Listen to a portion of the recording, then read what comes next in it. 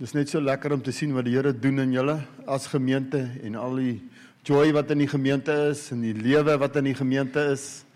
So lekker om dit te sien en dit te ervaar en net te weet, daar is eintlik, is die Here besig as ons gisteraan sien wat gebeur het met die gathering en sien ons net, daar is soveel jong mense wat sy harte brand vir die Here, is dit nie? En ou mense sy harte brand ook, maar dit is net so lekker om te sien, 'n beweging van die Here onder jong mense, duisende mense wat regtig sy harte brand vir die Here. En volgende naweek is ons in die Oeverbergstreek. Wie van julle weet nie waar dit is nie? Nie die ouens wat daar bly. Oeverbergstreek is aan die kant die berg. As jy deur die tonnel ry, dan kry jy Woester, en dan kry jy die Dorings, en dan draai jy suid, en dan kry jy Ashton, en dan kry jy Montague, en Bonnievale, en Robertson, en Swellendam, en Bredasdorp, en daar is al die dorpe in die Oeverberg, en die Here is besig om 'n wonderlike ding daar te doen, sodat ons is so tussen die Kaap en tussen die Suid-Kaap. Mosselbaai is mos nou die Suid-Kaap, en alles wat daar aangaan, so ons is so tussen die bome en die bas, ons is so tussen alles, maar dit het so gekom dat ons gegroei het as 'n streek, en dan volgende week doen ons eie gathering, die eerste gathering wat ons doen in daai streek. So, julle kan ons kom join as julle wil, jy hoor, want dit is die Sondagoggend, jy hoor. Julle mag net nie sê dat julle nie van daai streek is nie. Maar julle is welkom om te kom, so die Sondagoggend, ons het nie die Sondag in daai dorpe, het ons byeenkoms nie, ons het net die Sondag in Bonnievale, ons het 'n lieflike fasiliteit waar 1000 mense kan sit. Ek hoop ons is naby aan daai getal, ek dink nie ons sal al daar uitkom nie, maar wat 'n wonderlike ervaring, jy weet, nou die dag toe sê ek vir my vroutjie, ons het in 2008 het ons in Swellendam aangekom, en na 3 jaar se geworstel, toe dit vir my gevoel, nee, dit werk nie, ek kry nie hierdie gemeente aan die gang nie, dit voel vir my soos om 'n Ossawa deur die modder alleen te sleep, ek kry hom nie deur nie, hoor. En ek het toen op 'n stadium 'n bietjie moeg geword, en 'n lang storie kort, na 2011 ontmoet ons toe vir Andrew en Josh Jen, en dit is nou 12 jaar later wat ons by Josh Jen is, Swellendam, en op daai stadium was ons 'n handjie vol mense, soveel, nee, die helfte van hierdie blok, dis wat daar was in Swellendam, en nou kyk ons 12 jaar later, met gemeentes in Bonnievale, en Montague, en in Woester, en Swellendam, en daar's werke wat moontlik kan gebeur, en Robertson is daar 'n goeie community wat besig is om op te staan, en in Bredasdorp is daar mense wat kom, hulle loer in, julle ken ons daai inloerders, ons praat van hulle ry al die pad deur elke Sondag om te kom beleef wat gaan aan in Swellendam, en ek weet, as hulle dit eers geproe het, dan is dit verby, julle weet ons nou, nee, dis hoe dit werk, dis hoekom maar soveel mense gisterand ook was, hulle het gesmaak en geproe, en geweet, dis waaroor dit gaan. So, die Here is besig met 'n wonderlike werk, want ek weet, daar's 'n honger in mense se harte om ware kerk te ervaar. Is ek reg? In almal se harte. Maak nie saak hoe lank jy in die kerk is nie, jy weet hier binne in jou, daar's iets anders. Come on, daar's iets anders. Nou, ek wil julle 'n storie vertel, want julle het my herinner, vanaand toe ek hier kom en ek sien net, hoe kan dit wees, hoe lekker kan dit wees om deel te wees van 'n gemeente, laat dit my dink aan 'n storie. En die storie gaan oor, die vroutjie se naam is Babette. En sy, miskien is daar van julle wat die storie ken, maar sy het in Frankryk gebly. En sy het die Here gedien in Frankryk in 'n gemeente soos hierdie. En daar was in Denemarke was daar 'n gemeente gewees. Nie soos hierdie nie. Soos een wat ek geken het voordat ek by die Here uitgekom het. Waar jy nie eintlik gepraat het nie, jy nie eintlik gelag het nie, want ons was almal serieus gewees. Ons is nou in die huis van die Here, so jy mag nie praat nie, jy mag nie lag nie, jy mag niks, jy net stil sit. Wie van julle weet waarvan ek praat? Net so 'n morbiede gees gewees. So daar was so 'n gemeente gewees in Litland, in Denemarke, het hierdie twee dames gebly. Haar name was hulle twee se name was Philippa en Martina. En hulle was deel van 'n gemeente gewees wat so baie streng was, waar jy net donker moes aantrek, mag nie ligte klere aantrek nie, lang rokke, hoedens en al daai goeders vir die vrouens, jy hoor, en die mans seker baarde en al daai goed wat daarmee saamgaan. En hulle was ernstig geweest. Hulle was wetties geweest. Hulle was toegewyd geweest. Maar niks joy nie. Niks. En in daai ernstigheid en in daai toegewydheid en in daai seriousness van godsdiens en alles, was daar soveel brokenness wat net nooit gesond geword het nie. Wie van julle weet, dis wat gebeur, Is dit nie? Ek was deel van dit, dis hoe ek was. Ek was committed, my broer. Ek was committed aan die kerk, maar ek was so verlore soos 'n klip. Ek was nie deel van wat Heilige Gees aanbetref nie, maar ek was toegewy. En ek weet dat was, as jy nie gered is nie, dan is daar plek vir 'n klomp nonsens om in jou hart rond te loop, is ek reg? Lyk my julle is wedergebore, lyk dit nie. So, wat toe nou gebeur is, ek was deel van so 'n ervaring in hierdie dorpie in Litland in Denemarke waar dit altyd nat is en altyd koud is en dit reën altyd en die son skyn omtrent nooit nie en almal trek donker aan. Daar's sulke plekke op die aarde. Dis verseker nie in Wellington nie, maar daar is sulke plekke waar mense sukkel om vrolik te wees. Sy word toe op een of ander manier word sy gestuur van Frankryk af na hierdie twee susters toe wat nooit getrou het nie. En hulle was deel van so 'n gemeente gewees en hulle pa was die pastor gewees, of noem dit wat jy wil, die priester, of hy is toe oorlede. En sy word soontoe gestuur om hulle te gaan oppas en vir hulle te sorg. Sy moes hulle dienskneg word.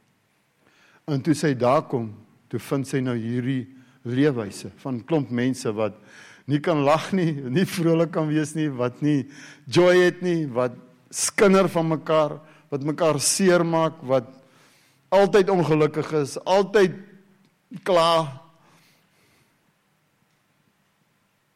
En sy besluit toe nie aarde, iets moet gedoen word. En jy kan die storie gaan lees op Google. En dit word genoem Babette's Feast.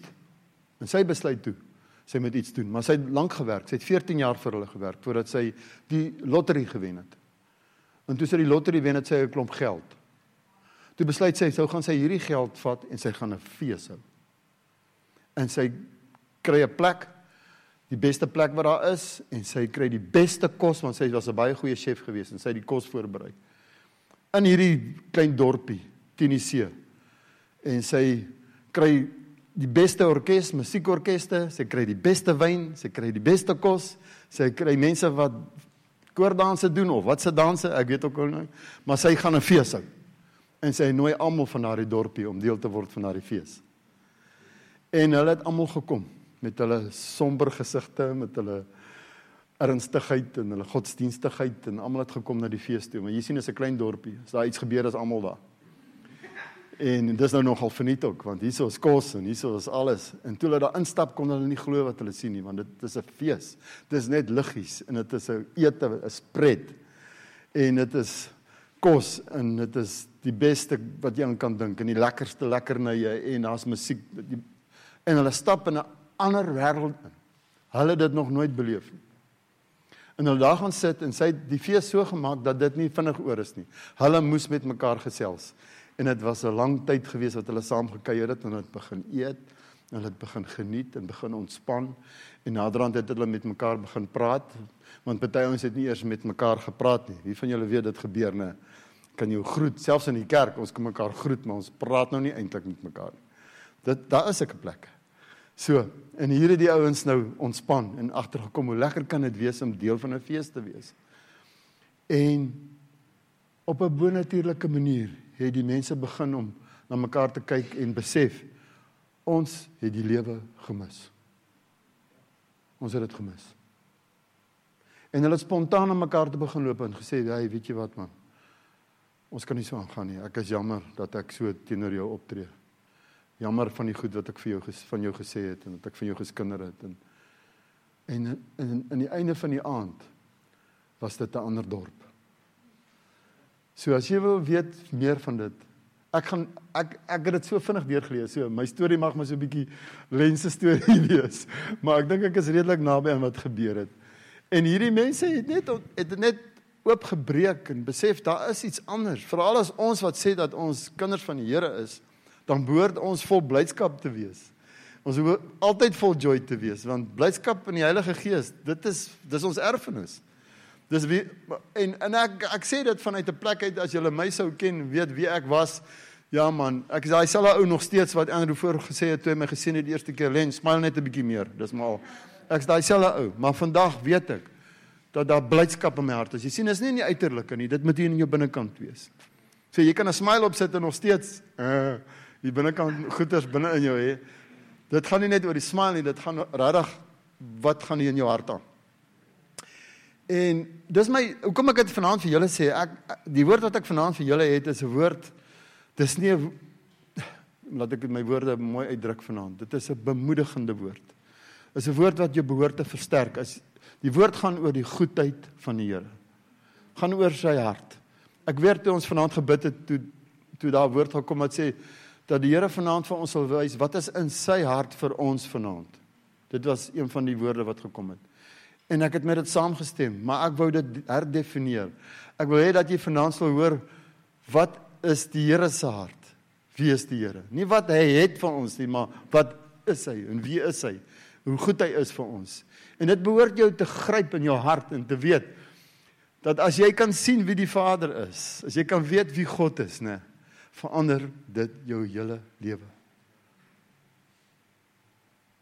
Ek gaan nou bietjie net 3 punte noem, ek hoop jy kan dit onthou, uit daai 3 punte gaan ek noem, wat beteken dit as ek en jy kan sien dat God goed is, as ons kan sien dat hy goed is, want die vyand sal alles in sy vermoë doen, om die beeld van God wat jy behoort te hê, wat is die regte woord, te verdraai, dis 'n goeie woord, om dit te verdraai, dat dit nie die beeld is wat jy moet sien nie. Hy sal alles in sy vermoë doen om vir jou te lieg wie God regtig is. Hy het begin in die tuin. Hy het begin met Adam en Eva. Hy het hulle gevra, wat is hulle ervaring, met hom vertel en gesê, ek dink nie dis regtig so nie. Ek dink God het vir julle gelieg. Is dit nie? Dit kom daarop neer. Dit kom daarop neer dat hy probeer om 'n verkeerde beeld in hulle te skep van wie God is.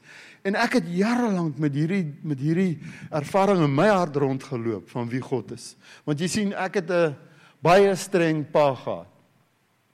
Wie van julle het kwaai papas gehad? Net 1 of 2. Jette my man, julle is gelukkig. Wie van julle het kwaai? My pa vir my gesê het, as my pa het hard gewerk, en my maat het my gesê, wag tot jou pa vanaand by die huis kom. Wie van julle, daar is 'n paar koppe wat so maak, ja. Maar het gesê, wag tot jou pa vanaand by die huis kom. En dan het ek geweet, sy sonsak. Een van die tyd gaan sy bakkie hier inry. En as sy bakkie hier inry, dan word alles vertel wat het Len vandag gedoen. En dan, soos die ou mense in Afrikaans sê, dan is die gord gaar. Ek weet nou nog nie wat dit beteken nie, maar ek weet hoe voel het. Dan is die gord gaar. En dan was die gord gaar, dan is daar gegroet badkamer toe, ding is uitgesort, en dan het my pa, hy sê vir my, ek was so bang vir my pa, hy het net vir my gekyk, want ek presies geweet wat hy wil hê. Hy het nie eers, hy hoef nie eers vir my te gesê het nie, hy het my net so gekyk, en weet ek, of dit word aanvaar, of is glad nie aanvaar nie. Dis wie dit is. So diep in my was dit my vaderfiguur, hy was 'n gesagsfiguur. Hy was 'n wonderlike pa, hy het vir my gesorg. So ek probeer nie om afbreek vanaand nie, maar ek dink hy het maar so groot geword. En sy oupa het so groot geword. En sy grootoupa het so groot geword. Dis maar generasies van mense wat dink dis hoe dit moet wees, dis hoe 'n pa moet wees. En dit het diep binne in my die beeld geskep van wie God regtig is as 'n vader.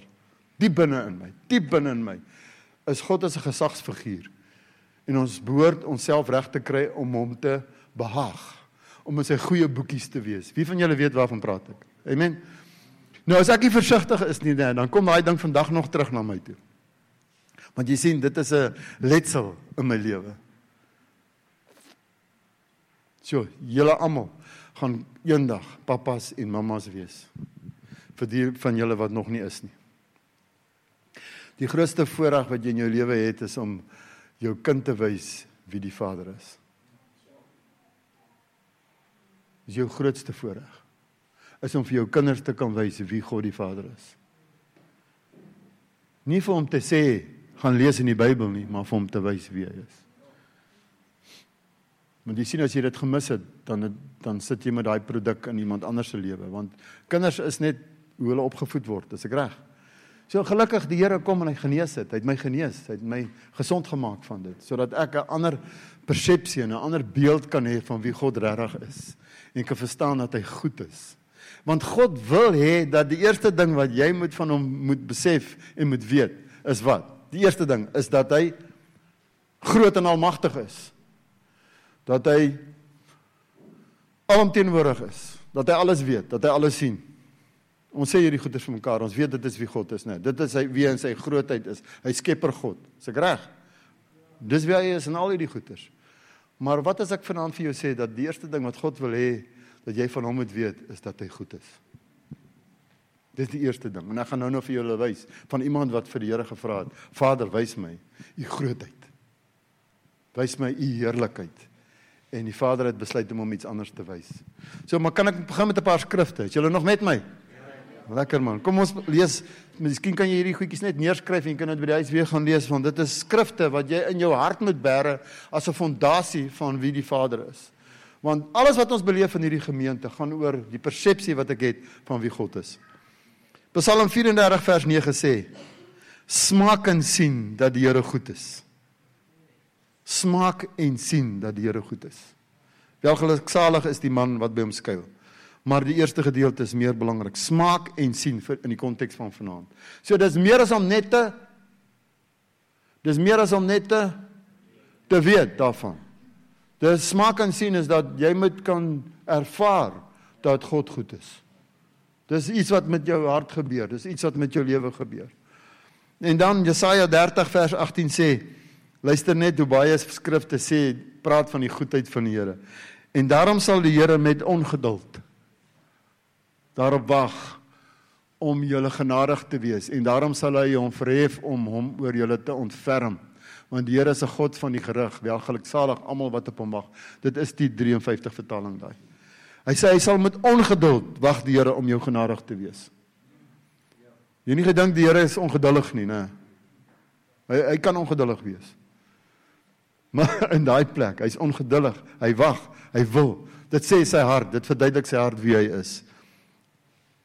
So dis God se begeerte, is dat jy hom sal ken vir wie hy goed is. So Moses het op 'n keer vir die Here gevra om sy heerlikheid te sien. In Eksodus 33 vers 18 tot 19. Daar staan daarop vra hy, Moses vra vir die Here, laat my tog u heerlikheid sien. Die heerlikheid, God se heerlikheid, his glory, his majesty, his greatness. Dis wat hy graag wou gesien het. Here, wys vir my dit. Ek wonder of ons nie dieselfde sou mag gevra het nie. Nee, Wally, as die kans gehad het. Want die woord sê, Moses het met God gepraat soos wat 'n man met 'n man praat. Hy het in die tent gegaan. En hy dit in sy tent van samekoms, waar hy alleen tyd met God spandeer het, dis waar hy met hom gepraat het, en hom gevra het, kan ek die heerlikheid sien. Maar God het vir hom op die berg gewys wie hy is. En ek dink ek sou miskien maar dieselfde gevra het. Maar hoor wat sê die Here. Hy sê, daarop vra hy, laat my tog die heerlikheid sien. Maar God antwoord, of hy antwoord, ek sal al my majesteit. Nou, in die Afrikaans staan daar majesteit. Wat staan daar? Ja, majesteit. Ek sal my majesteit. Nou, majesty is majesteit. Maar al die vertalings, die nuwe New King James, die ESV, die NIV, die Amplified, almal praat van goodness. Not majesty, but goodness. In die Engels staan daar, ek sal my goedheid by jou laat verbygaan. Ek sal my goedheid by jou laat verbygaan, en voor jou die naam van die Here uitroep, maar ek sal genadig wees vir wie ek genadig wil wees, en my ontferm oor wie ek my wil ontferm. Jy sien, dit gaan oor genadig wees, en dit gaan oor ontferming. So die eerste indruk, wat God vir Moses wou gee van wie hy is dat hy goed is. Dis die eerste indrukke. Ons het ons nou daai ding gehoor al. Eerste indrukke is blywende indrukke. Ou Afrikaners hierso. Ons ken die ou goeters, né?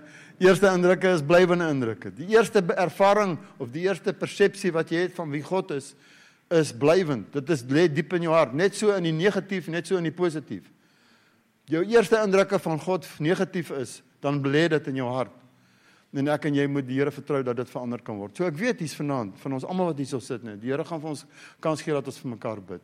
Maar daar's 'n ding dat ons baie keer, ons sal sien hoekom ons moet weet dat God goed is. Dat ons baie keer na God toe kom, omdat ons 'n verkeerde persepsie het van wie hy is. En die Here wil dit vanaand regmaak. Ek het 2 boeke gelees in die afgelope 2 weke, wat gaan oor The Prodigal Son, or The Return of the Prodigal, en die ander een is The Prodigal God. En toe ek die een lees, wat Timothy Keller geskryf het van, hy noem die boek se naam The Prodigal God, toe dog ek, nee, jy bedoel seker The Prodigal Son. Toe sien ek nie, maar dit is die boek se naam, The Prodigal God. Ek dog toe nou, wat het hierdie ou nou beet hier? En ek lees die boekie, en ek is klaar met die boekie, en dit is fenomenaal. As ek dit vir enige een van julle kan aanbeveel, kyk of julle dit in die hande kan kry. The Prodigal God. En ek moes gaan, as ek vandag vra vir iemand anders, wat dink jy beteken The Prodigal Son? Hy sê die verlore seun. En jy sien, dis nie wat dit beteken nie. Want ons het aangeneem, as jy in die Afrikaanse Bybel kom staan, daar so geskryf, die gelykenis van die verlore seun. Is ek reg? En dan lees jy die gedeelte in Lukas. Maar dis maar net iemand wat dit gelees het en gedink het, dit is 'n goeie opskrif van die volgende gelykenis. Sien, daai opskrif wat daar staan, kom nie saam met die Bybel nie. Dis nou die gelykenis net van die verlore seun nie, dis die gelykenis van die vader, die gelykenis van die oudste broer en van die jongste seun. En jy het nodig om hierdie goed te verstaan, want die hele evangelie is daarin, want God is 'n Vader en hy's goed. En as ek en jy 'n verkeerde persepsie het rondom dit, dan gaan ons worstel. Ek voel om dit nou te sê, hierdie gemeente is soveel ywer in die Here, en so lief vir die Here, en soveel energie in die gemeente. Maar ek wil vanaand vir julle, ek wil julle bemoedig vanaand, dat die Here vir julle sê, wel dan. Die Vader is lief vir julle net soos wat julle is. Amen. Daar's nie 'n ding van dat ek moet grind in hierdie plek nie. Dis goed om ywer te hê vir die Here. They devoted themselves. Daar was 'n ding van, maar ek verstaan hoekom het hulle self toegewy. They devoted themselves nie oor dat hulle gevoel het, hulle maak dit nie. Hulle het hulle self toegewy, want vir die eerste keer dat hulle verstaan hoe lief God hulle het. Vir die eerste keer dat hulle verstaan, het nie nodig om 635 wette te hou nie. Die eerste keer dat hulle verstaan, dat daar was iemand soos Jesus, wat vir hulle dit betaal het. So daai ding van devoted themselves kom uit 'n plek van revelation. Dis hoekom hulle self toe, is nie 'n ding van effort nie. Om myself goed te laat voel, omdat ek is 'n ouetjie, hy check my bietjie hoor. Ek het ywer. Ek mis nie 'n meeting nie. Ek spring die hoogste as ons worship. Ek probeer nou nie lelik wees vanaand nie. Ek probeer vir jou iets verduidelik van dat vir die Here gaan dit oor hoe sien ons hom. My verhouding, alles word bepaal vanuit daai plek uit van hoe ek hom sien as 'n Vader. Dis die Here se begeerte. Klaagliedere 3 vers 21 tot 26. Klaagliedere. Wie van julle weet wat dit is? Dis 'n ou woord, né? Lamentations. Is ek reg? So daar staan vers 21 tot 26. Dit sal ek ter harte neem, daarom sal ek hoop, dit is die goedertierenhede. Jy sien, is woorde wat vandag nie meer gebruik word nie. Ons praat mos nou nie van, jy is nou werklik 'n man van goedertierenheid. Jy sê, wat praat jy broer? Waar kom daai woord vandaan? Jy hoor, ek meen goedertieren is soos Viking Afrikaans. Ek meen, ons praat van goedheid. Ons praat nie van goedertierenheid nie, maar dit is wat dit sê. Goedheid, die goedheid, dit is die goedheid van die Here dat ons nie omgekom het nie. Want sy barmhartigheid, selfs daai woord gebruik ons net in die terme van 'n barmhartigheidskommissie, het geen einde nie. Hulle is elke môre nuut, u trou is groot. Die Here is my deel, sê my siel. The Lord is my portion. Dis baie mooi. Daarom sal ek op hom hoop. Goed is die Here vir die wat op hom hoop. Vir die siel wat hom soek. Dit is goed om in stilheid te hoop op die hulp van die Here. So watter impak, ek gaan nou by die 3 goedjies kom, is ek nog right? En watter impak behoort die openbaring van God se goedheid op my lewe te hê? Watter impak het dit, as ek dit regtig raak sien? Wel, die eerste een is wat ons alreeds oor gepraat het, is die feit dat ek aanvaarding by die Vader kry, dat ons probeer soveel keer om aanvaarding by die Vader te kry, omdat ons goed genoeg lewe, omdat ons aktief is in die gemeente, omdat ek getrou is in my stilte tyd, 'n oop hart het vir hulle wat behoefte het. Maar eintlik doen ek daai goed. Ek behoort daai goed te doen, omdat ek weet, ek is aanvaar. Nie om te aanvaar te word nie, of om te gesien te word nie. As jy dit doen om gesien te word, dan is dit performance. As jy erkenning vir dit soek, dan is dit performance. Maar ek doen dit, omdat ek weet dat God goed is. Omdat hy so goed was, dat hy my gered het, gee ek myself vir dit. Ja, ek het nie nodig om iets vir die Here te doen nie. Hebreërs 10 vers 19 tot 20, om regtig, ek bedoel om nader aan hom te kom of om toegang tot hom te kry nie. Hebreërs 10 vers 19 tot 20 sê, broers en susters, ons het dus nou deur die bloed van Jesus volle vrymoedigheid om in die hemelse heiligdom in te gaan. Wat is volle vrymoedigheid? Wat sê dit in Engels, vir die ouens wat dit wil weet? Wat is vrymoedigheid? Dit beteken dat jy vry is om genoeg moed te hê om dit te doen. Dis vrymoedigheid. Niks met vry te doen nie. Vir die jong mense. Vrymoedigheid. Dis dat jy vry in jouself is, of vry is, en genoeg moed in jouself het, om te doen wat jy moet doen.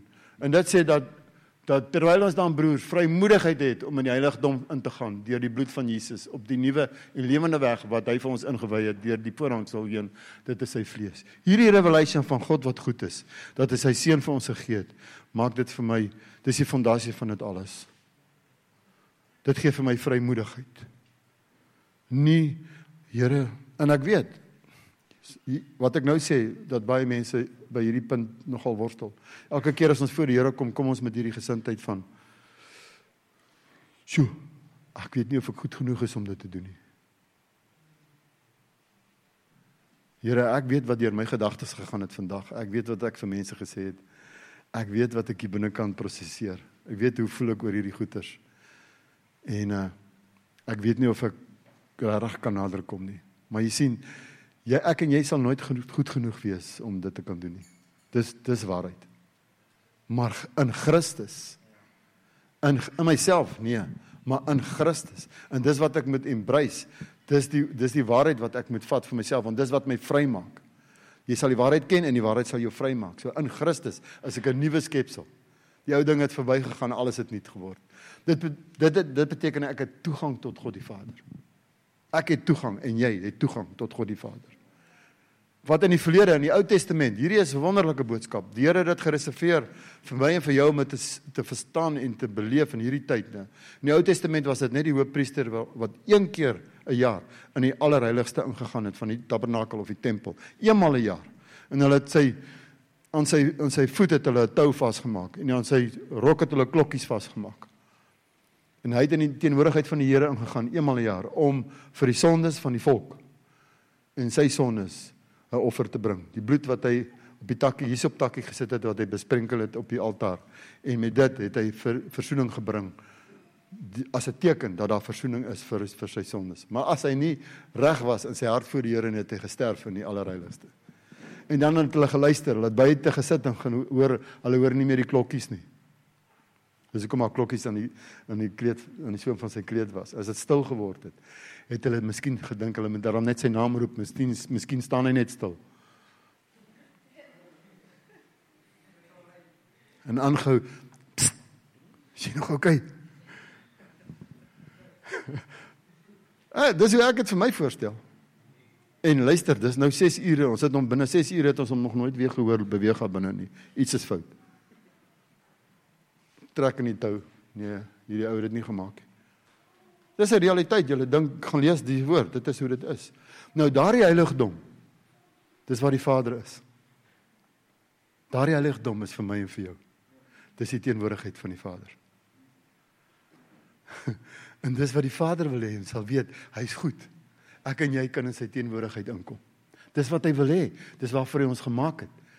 En daarom is die eerste ding wat die Here wil hê, wat ek en jy moet besef, is dat hy goed is. As mense dit kan besef, daar buitekant, wat glad nie verhouding met die Here het nie, wat nie kerk toe wil kom nie, wat dink dat hierdie ding gaan, jy sien, Josh Gen, dis wonderlik, alles wat gebeur in Josh Gen is, net te sien die werk wat die Here doen, al die eer in die Here. Aan die einde van die dag gaan dit oor mense wat na God toe kom. Hulle kom in die kerk in, verseker. Maar jy kan deel wees van 'n beweging en nie regtig verhouding met die Here hê. Is ek reg? Jy kan kom in die wat sal ou sê, wat noem ou dit? Jy kom in die hype in, jy kom in die momentum in, jy kom in die vibe in, of wat ook al, dis cool. Mense kom in die kerk in, maar dis cool. Jy broer, dit was nie vir my cool om in die kerk te kom nie, dit was vir my hot. Daai besef wat ek gehad het, dat ek het nie regtig 'n verhouding met die Here nie. Dit was moeilik om deur dit te werk. Maar dis wat die Here wil hê. So, Vader wil hê, dat ek en jy sal besef, dat hy vir ons al reeds die prys betaal het. Dat ek met vrymoedigheid kan kom. Dis die eerste ding. So dit beteken elke dag vir my iets. Elke dag as ek na God toe gaan, kan ek met vrymoedigheid kom. Nie net eenmal 'n jaar soos die hoofpriester nie. Elke dag het ek die voorreg om stil te word, alles om my af te sit, by die Vader te sit en te sê, Vader, dankie, op grond van Jesus. Ek kan nog 'n bietjie verder gaan. Ek dink ek voel ek moet. In die stukkie waar Moses vir hom gevra het, wys vir my wie U is, wys my U heerlikheid, nee, ek sal my goedheid vir jou wys. En toe sê God vir hom, kom staan hier by my op die rots, en ek sal by ons verbygaan. Baie interessante gedeelte, ne? En terwyl hy dit gebeur het, staan daar, en God het sy hand gevat, en dit voor Moses gesit, sodat hy hom nie kon sien nie. Want niemand kan God sien en bly leef nie. In die Engels staan daar, en he put him into the cleft of the rock. Hy het hom in die skeur van die rots ingesit, waar hy beskerm was, sodat wanneer hy self by hom verbygaan, dat sy heerlikheid hom nie verteer nie. Nou, hier is 'n hele woord vir my in. Wie is ons rots? Wie is ons rots? Watter rots is vir ons geskeur? Jesus is ons rots. Hy is die een wat vir ons betaal het. Ons sê dit baie keer. The rock of all ages, né? Jesus is ons rots. Vader sê, kom staan nie by my. Jy sien, as jy in Christus is, if you're in the cleft, in the rock, dis waar jy behoort te wees. Dan het jy vrymoedigheid om na God toe te kan gaan. Dis wat so mooi is, né? Daarom moet ons weet, God wil hê dat ons goed is. Wat is die tweede ding wat my lewe gaan verander, as ek dit besef? Is dat ek hom sal vertrou. Dat ek hom sal vertrou, maak nie saak wat met my lewe gebeur nie. As ek weet dat hy 'n goeie God is, dan maak dit nie saak wat met my lewe gebeur nie. Ek kan hom vertrou. Daar's 'n liedjie wat Kevin Pross geskryf het wat sê, Though you slay me, God, though you slay me. En dit kom uit Job uit. I will trust you. Al sou U so hard met my werk, dat dit voel dat dit my gaan vernietig, sal ek U nogtans vertrou, want ek weet U is goed. U is inherent goed. Inherent. Ek moet hierdie vir julle lees. Klaagliedere 3, 31 tot 33. Dit is vir my so mooi. Hy sê, want die Here sal nie vir ewig verstoot nie, maar as hy beproef het, ontferm hy hom na die grootheid van sy goed en tierenhede, want nie van harte verdruk of bedroef hy die mensekinders nie. En dit het vir my iets oopgebreek. Daar gaan situasies in my lewe wees en in jou lewe wees, wat ons beproef word. En ons weet, die Here beproef ons, die vyand versoek ons. Die verskil tussen beproewing en versoeking is dat beproewing vat jou altyd na 'n plek toe van vrug dra en dat jy sal groei. Dis beproewing. Versoeking vat jou na 'n plek toe wat jy sonde doen en in die vlees optree. Daarom moet ons bid, Here, laat ons nie in versoeking kom nie, maar verlos my van die vyand. Want sy plan met my is dat ek verkeerd sal optree in die vlees. Maar God se beproewing op my lewe maak van my iemand wat meer en meer word soos wat Jesus is. Dis wat dit is.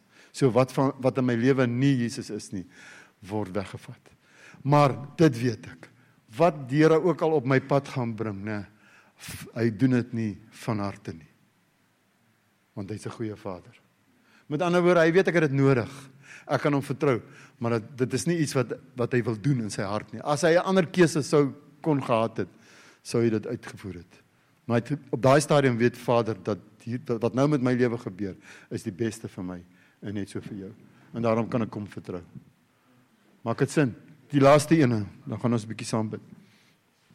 Die laaste ene is my openbaring van God se goedheid vir my, wat hy alles vir my betaal het om my as eiendom te kry. Dit kan nie anders as om my te vul met goedheid vir ander mense nie.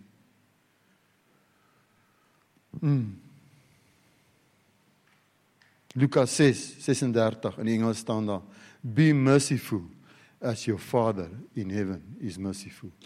Be good as your Father in heaven is good. Dankie.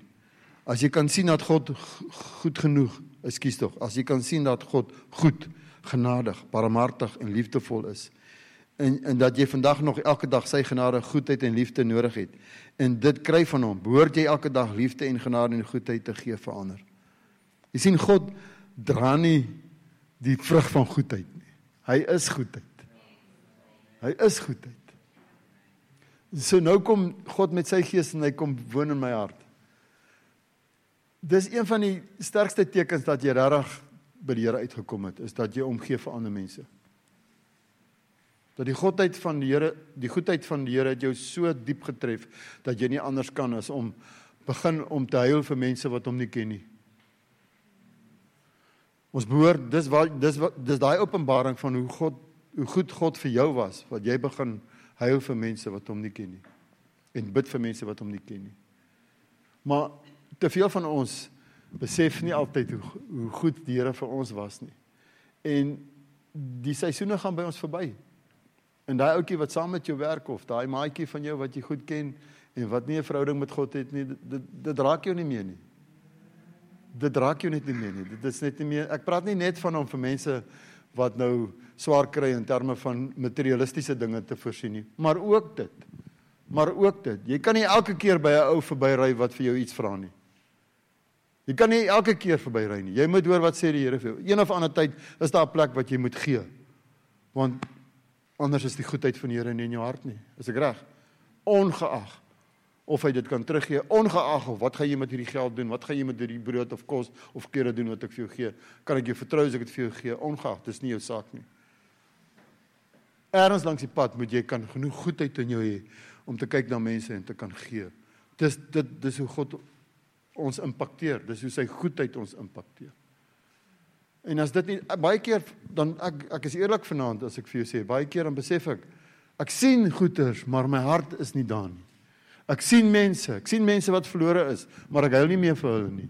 Daar was 'n tyd toe ek by die Here uitgekom het, jare terug, baie lank terug, wat ek nie alles in my vermoë gedoen het om mense, my maats, wat nie die Here geken het nie, by die Here uit te kry. Ek het geleef daarvoor. Ek het gehuil vir hulle, ek het gebid vir hulle, ek het hulle genooi mannekampe toe, ek het hulle gaan sien, ek het gepraat met hulle. En weet jy wat, daai kraantjie het net toegedraai langs die pad. Want ons raak so besig met kerk. En ons gaan nou 'n mannekamp doen in Wellington. En ek het die ouens bymekaar gekry en gesê, kom ons repent. Dis tyd dat ons weer ons manne, ons broers gaan haal daar buitekant. Dis nodig dat ons die ouens gaan haal wat nie die Vader ken nie. Want dis waaroor alles gaan. Is net manne wat verlore is, soos wat ek verlore was. Wat nie 'n verhouding met die Vader het nie, want hulle is net shame op hulle lewe, hulle wil nie terugkom na hierdie plek toe nie. En as ons nie genoeg liefde in ons hart het om hulle te gaan haal nie, hoe gaan hulle kom? Mense moet in die eerste plek by die Vader uitkom. So ek hoop jy het vanaand in dit wat ek met jou gedeel het, God se hart gehoor, dat hy goed is. Dat alles wat hy doen hy uit 'n plek van goedheid. Selfs wanneer dit met ons swaar gaan, wat ons nou nog gehoor het. Die woord sê, alles gebeur ten goeie vir die wat hom liefhet. Alles. Dit beteken ek vertrou dat alles wat my gebeur is vir my die beste. As dit van God is. Ek praat nou nie van demoniese goeders nie, né? Ek praat van as dit van God is. Alles wat met my gebeur. Ek vertrou U Vader met my lewe. Ek kan sê, ek is in die holte van die hand. Maak nie saak, so 3 jaar terug was ek gediagnoseer met kanker. En deur 'n klomp mediese behandelinge goeders, kan ek vanaand sê dat op hierdie stadium is ek nog skoon van dit. Maar in daai hele proses van die diagnose en die behandeling en die proses van meditasie saam met die Here en al hierdie goeders, nee, het my lewe net verdiep. Dit was vir my ten goeie. En dan kom ek baie keer op 'n plek wat ek vir die Here dankie sê vir so iets. En jy doen nie net geestelike oorlogvoering en bestraf die vyand en gaan te kere, dis jy wat my siek maak en daar's 'n plek daar's meer vrug in my lewe as gevolg van dit, as wat dit sonder dit sou gewees het. So jy sien, dit gebeur, ek verstaan dat God is goed. En ek sê nie vir my, moet dit weer vir my gee nie. Nee, maar julle verstaan wat ek sê vanaand, nee. So mag jy in hierdie woord vanaand net besef. Dis die rede hoekom ek in die oggend sal opstaan en stil word. Nie oor dat dit iets is wat ek moet doen nie. Dis nie net omdat ek iets moet doen nie. Party oggende sal ek net by die Here gaan sit en ek sal net in sy teenwoordigheid wil wees. Want godsdienstigheid wil hê dat ons goeders moet doen. Ons moet getrou wees in alles wat ons doen, want in daai getrouheid is daar vir my aanvaarding.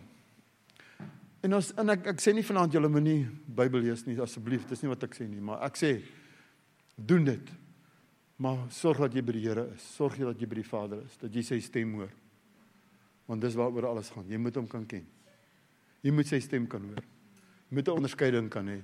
Sien dit, die hartseerste van die gelykenis van die seun wat weggegaan het, en van die pa en die oudste broer, is dat die plek wat hulle gehad het, in die teenwoordigheid van die Vader, dis wat die jong seun bereid was om af te gee, te sê, ek wil dit nie meer hê nie. Dis nie meer nodig om in die teenwoordigheid te wees nie, dis die hartseerste van dit alles. Maar weet jy wat is nog groter hartseer? Sy oudste broer het in dieselfde huis gebly.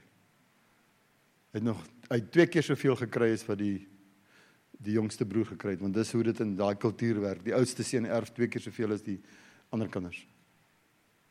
Hy het by sy pa gebly vir al die jare, maar hy het nie sy pa geken nie. Daar was nie verhouding gewees nie. Sien, is moontlik om in die kerk te wees en al hierdie goeders te doen, maar nie werklik 'n verhouding met die Vader te hê nie. Van die buite af kan dit goed lyk, maar binne-in is daai ervaring nie daar nie. Maak 'n bietjie toe julle oë. Ons bid saam. So as jy